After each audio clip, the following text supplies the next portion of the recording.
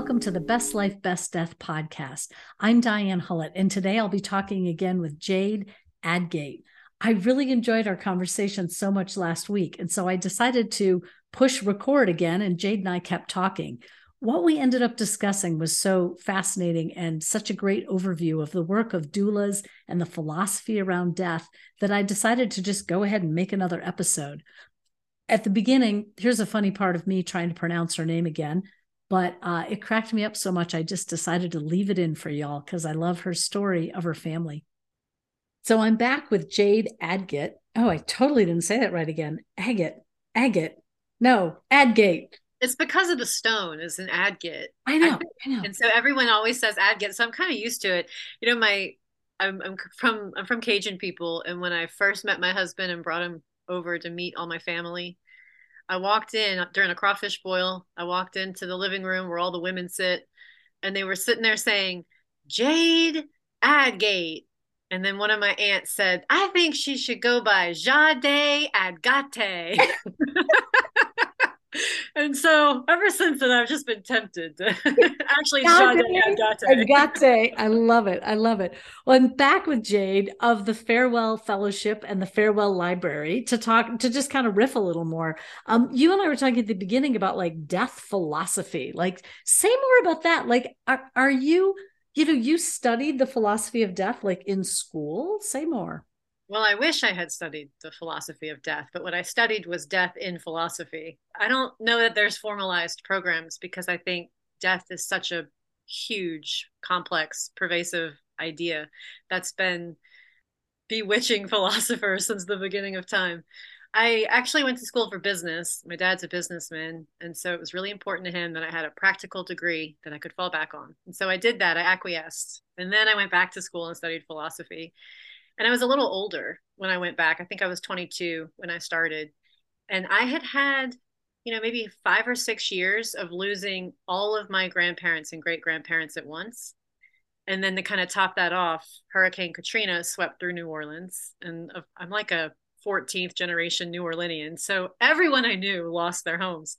Wow. And I also became a part of the custodial care team for my great aunt during Katrina, because she also lost her home and everyone was just so inundated. So I feel like when I went back to study philosophy, death and grief were just hugely on my mind. And so I took that lens into my philosophical studies. So no matter what the class was, if it was, the Greek classics, I was thinking about the ideal society and the ideal death and what Plato and Aristotle said about a good death. If it was, existentialism was pretty easy, right? It's all they really talk about.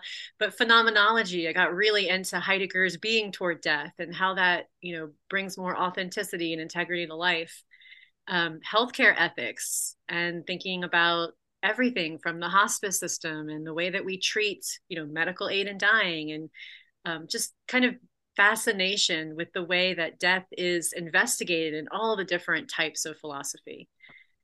I'm still a little bit fascinated with it. And I try and bring that into the Farewell Library. And so you'll see sometimes my posts they really border on the side of ethics as I ask ethical questions with a philosophical lens around death and grief. I think that's incredible, Jade. I think that as I said in our original podcast, I think that it's almost like we want the answers to be simple. We want it to be really easy, black and white. And I just think it's not. I think there are huge questions of ethics embedded in all of this. There's ethics in how we've medicalized death. I think there's real questions about that. There's ethics on medical aid in dying. There's ethics on how we handle our elders. It's kind of fraught, I think, and so individualized. I think that's the other thing. We want to kind of make these sweeping generalizations, and it's just very individual. I try not to make sweeping generalizations about our society and stuff like this because I feel like every individual is so unique and every family is so unique, and they have their philosophy of how they manage death. And it's partly regional, but it's also familial. And then the ethics sort of roll into that. And often there's conflicts within families about choices about ethics. So, wow. So how do we sit in that soup? I know. I think we're sitting in it, whether we want to acknowledge that or not. I mean, that's really one of the things that defines us as humans. I think one of the hallmarks that we move from Neanderthal to human is that we started burying our dead. I mean, this is a essential and fundamental part of humanity, and we're perplexed by it, and we don't know how to encounter it. And I think we rely upon religion to help us formulate ideas that make us feel safe. But then we start to get into, the complication, the soup, as you called it, when we have all types of different cultures and backgrounds, and we're all these different perspectives within a society and within families. I think talking about it is probably a really good place to start. I mean, that's what I try and do. And like you said, that the ethical issues are so pervasive, and you could start wherever you want, because lately I've been thinking more about ethics for death care workers. Like, as the holistic death care movement is budding and taking shape and gaining a little traction, what does it mean for us to be death doulas? And do we have a responsibility to charge for our work? And do we have a responsibility to think about the roles that we're playing and whether or not we want to be helping or in service or caretaking or caregiving? All these different angles, how that aligns with the funeral industry and where it doesn't, and how do we respect different cultures and traditions and beliefs while advocating for, more eco-conscious offerings. I mean, it's just, you could go as far as you want. You really can. Say more about this. Just this is just a little piece, but I just feel tuned to it. Like, say more about caretaking versus caregiving. I love that idea. I actually came across it in a podcast called the Man Enough podcast.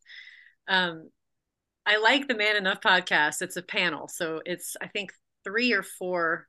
It's two males and one female, and then they had in a couple who are psychiatrists or psychologists. And one of the psychologists was saying that there's a differentiation between caretaking and caregiving. And as soon as she said that, my ears perked up, because as a helper, as someone who has always struggled with wanting to help and give care, I have to pay a lot of attention to when I'm doing that from a healthy place and when I'm doing that from an unhealthy place. And that distinction between caregiving and caretaking really puts its finger on it.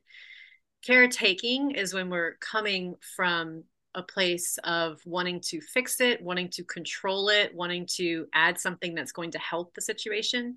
Whereas caregiving is coming from a more healthy, rooted place of service, where you're showing up to witness and trusting and respecting that the person has everything they need to take care of themselves. And we're just here to give our witness and our support. I feel like it's really essential for my work as a death midwife to try and stay, I'm not perfect, right? But to try and stay as often as Yeah. I can on the side of remembering that I'm here as a witness and I'm here to serve. I'm not here to come in and fix or help. So it's a tricky line to It's straddle. it's a beautiful line. I think it's a beautiful line to straddle as well as tricky. I'm thinking too about I was talking with a hospice volunteer that was a friend of a friend, and kind of we got connected and had coffee, and we had this great conversation. And one of the things he said about doulas is, he said, here's the thing, we're not necessary. People are going to get the job done and they're going to die whether doulas or hospice or caregivers are there. The body will die. But he said that the ad of these helpers, these coaches, these guides, these knowledgeable people who can offer support to the dying person and to family members is so big. But how do you explain that when it's not necessary? Because the person will die. But it can be so much more than just the death of the body and the loss. There can be such, I don't know, real beauty and learning and coming together in that, sometimes with support needed. I've been thinking lately, and I'm kind of playing with this idea still, but sometimes I feel like my role as the death midwife or the death doula is more to doula the caregiver than the dying person. I feel like the person who hires me is almost always the adult caregiver, usually the adult child of the dying person, and they need the best friend, the the concerned, educated neighbor, the sister, the cousin. They need community care, and we don't live in a world where that's available. And we have convinced ourselves that we're supposed to do this all on our own for our families, and it's our responsibility. And I think that's an impossible ask. And I feel like the people that are attracted to my service are people who are looking for support as they take care of their loved one. That's not to say that I don't also sit, respite or vigil or, have some hands-on care, because I love that part of my work. But I think it's more for me, I'm supporting the caregiver so that they can be the one who supports as well as they can their loved one. Cause that's ultimately, I feel like when you get that beautiful cloak of like grace, it's from that connection between loved ones. And while I can be there as another professional part of the team, as much as I can support the caregiver so that they can be there to connect in that really authentic way, like that's the work. That's the value add. I think that's really the value added. And I think people find that in different ways. And as you said, I think we used to find it through the aunt, the sister, the beloved brother, the people who could show up and be community in that. And as you said, we just don't have it as much now. Some families do, some areas do, but for the most part, I think caregivers are very on their own. And also, I think what runs through this is this huge thread of independence, right? Like here in the United States, there tends to be this like, I got this. And I think people are a little bit frogs in hot water too, right? Like, I got this, I'm doing okay. And they're almost overwhelmed by the caregiving before they even really realize it. And at that point, it's hard to reach out because you just don't even know what you need. I think that's super, super true. And I think it carries through with grief also. I think we get into this space where we feel like we have to be it all and do it all at the cost of ourselves and our self-care. So then, of course, we burn out and we get exhausted and we get stuck in this cycle. And then our loved one dies. And then on top of the grief that we're going to have, that's natural, we have this, regret, and we have this wish that we had been able to do it different and do it better, or maybe been more present. And it just keeps continuing to compound like a giant snowball, Yeah. all of Yeah. independence. Yeah. But it's a hard thing to ask. I think the world, especially since COVID, at least for me, it seems like people are brittle, like we haven't quite bounced back in our resilience. It was a lot, I think, for us collectively to go through that, or some of us still, feeling like we're going through it. And so we're hesitant to burden anyone in our community to ask for help. I think that's really the grace of hospice. That's what hospice offers, is that you feel like you get these services and you don't have to do anything for them. And that's where, you're not going to get a huge bill, hopefully. You don't have to like qualify other than, this diagnosis. It feels like support, and people are so desperate for that support. Yeah. But it's In your paltry. it's paltry. Say more about that. Like in your experience, what is the interface, the intersection between a diagnosis, a family, hospice, and where you might come in as a midwife? Yeah. Well, I think that it looks different in every situation. I think that usually at the point that a family is willing to have a conversation about hospice, the person is obviously dying. I don't find that we live in a society where we're comfortable talking about hospice until we're really close to the end, unless it's dementia. Things get a little bit different with dementia. And once the family starts to receive the support of hospice, I think there's kind of like it's almost like when you bring a new baby home from the hospital, everyone's coming to visit and you've got casseroles and you have all these new cute baby clothes and you're all excited, you know what you're going to do. Everybody has a role.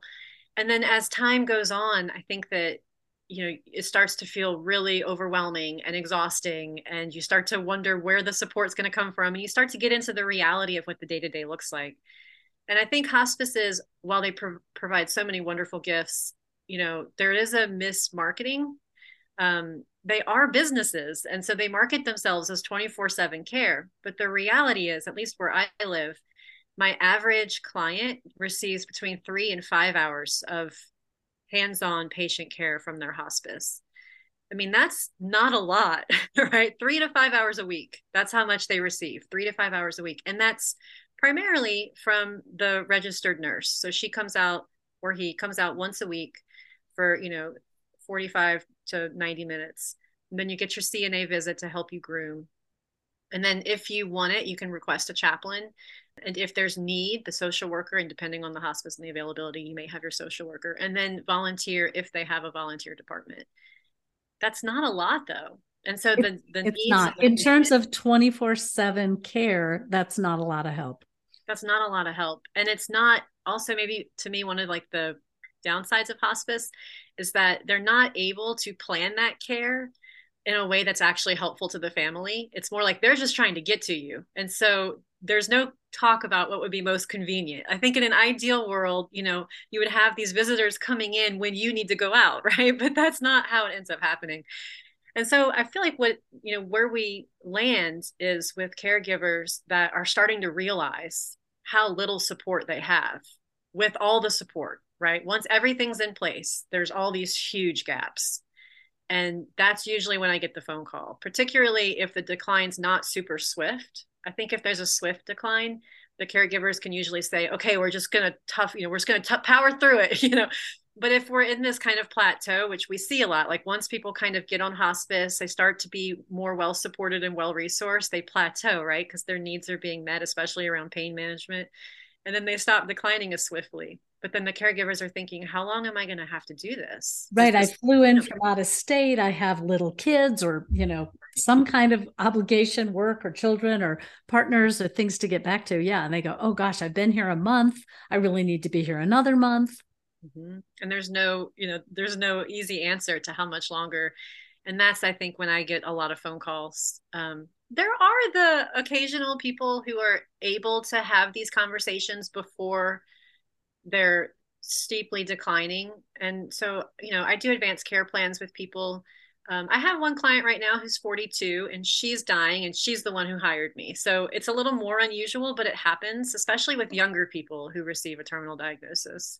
Did I answer your question? It was kind of Yeah. how this fits Yeah, in. no, I think it's really helpful to hear like what your experience is, and it is your area, your region, so it's going to vary from place to place, but you're really talking about this gap in care and how you fill that on a practical level. And what I love about what you bring, Jade, is like you bring both this practical level and this caregiving space, but you come from this philosophical background, which is kind of where we started, which is just this huge kind of sense of holding how this transition of dying and grieving is such a thread for all humans. I couldn't have said it better. That's a Yeah. really beautiful way to put it. It's a Well, liminal space to stand in. It feels like when you're in the presence of someone who is dying, you're in the presence of truth.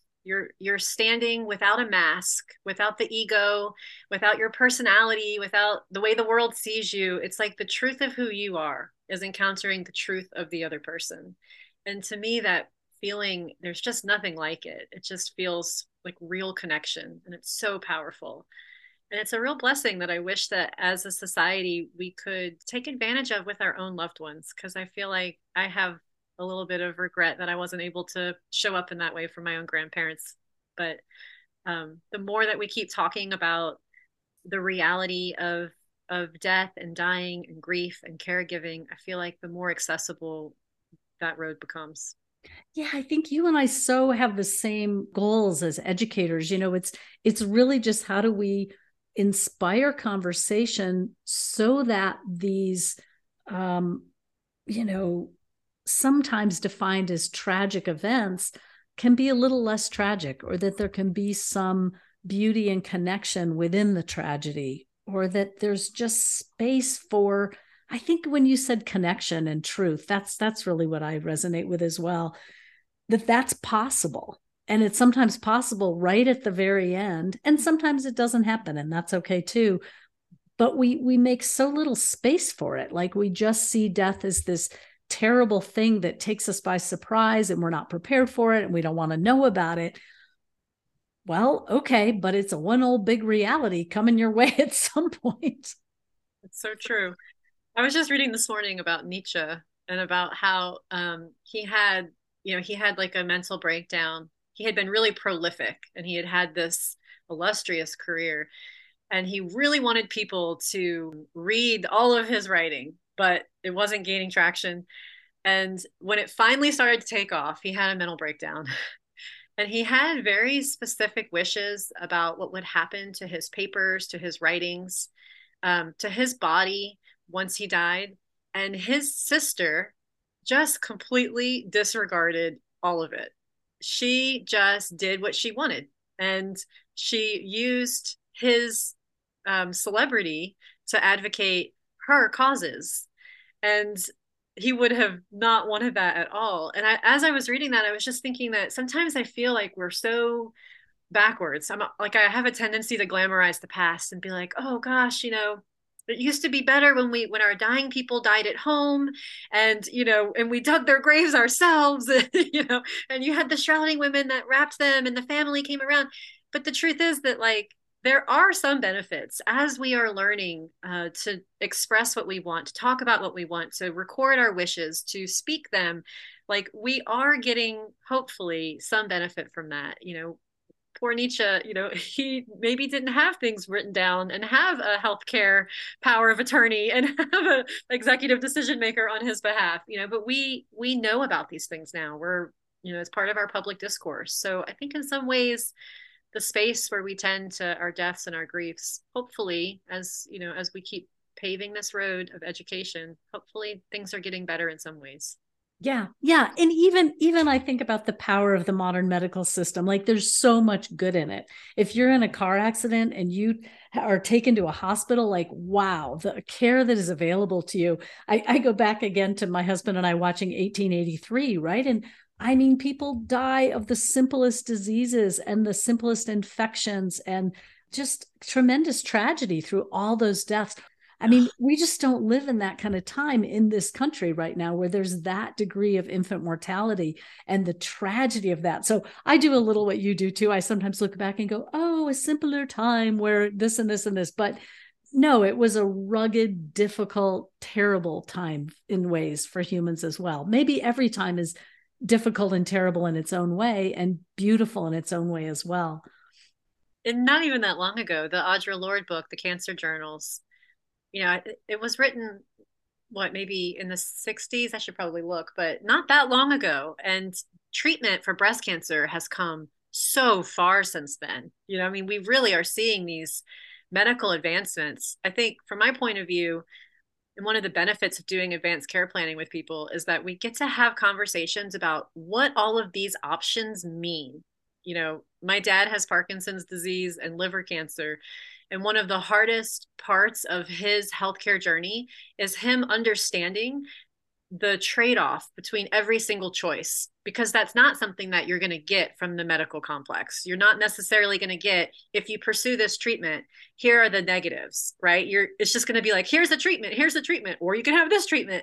And I think being able to really understand what all of these blessings of technology are costing us, and like weighing that against your values, like that's where the planning comes in. Even with like CPR, I feel like when I'm doing advanced care plans, people tell me all the time, well, I want part of it.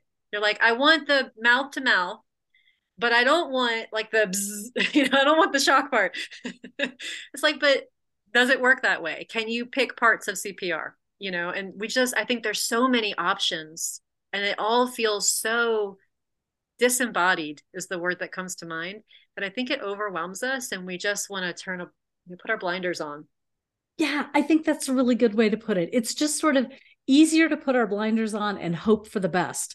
But mm-hmm. I like to say, and I'm not the one who originated this, hope is not a plan. I like that. So how do we plan as best we can for what we hope won't happen? Mm-hmm. I think that's a really good way to put it. I have like an aura right now. I don't know. You do. I know that you've got a little sunshine coming in the window, making you all sparkly. It's great. Well, thanks so much, Jade, for this kind of second conversation about philosophy and the role of doulas. I think it's a really interesting piece that I think we're going to hear more about doulas. I think that the pandemic put the death doula trade kind of on the radar. There's been so many big articles about it. I think more and more people know about it, even than 3 or 4 years ago. And I think it's still a question of how do people make a living at that? How do people come forward and explain to clients what that addition to the caregiving at the end of life could offer a family? Mm-hmm. I think you're So totally right. I hope it keeps growing in awareness and growing attraction. I know I'll be over here reading and writing about it as much as I can. you will indeed. Well, thanks again, Jade. You've been listening to the Best Life, Best Death podcast. And you can find out more about the work I do at bestlifebestdeath.com. You can find out more about Jade's work at farewellfellowship.com. And you can follow her on Instagram at Farewell Library. And I encourage everybody to consider her book club, which is a once a month read of great titles. Thank you, Jade. Thanks, Diane. Thanks so much for listening to the Best Life, Best Death podcast.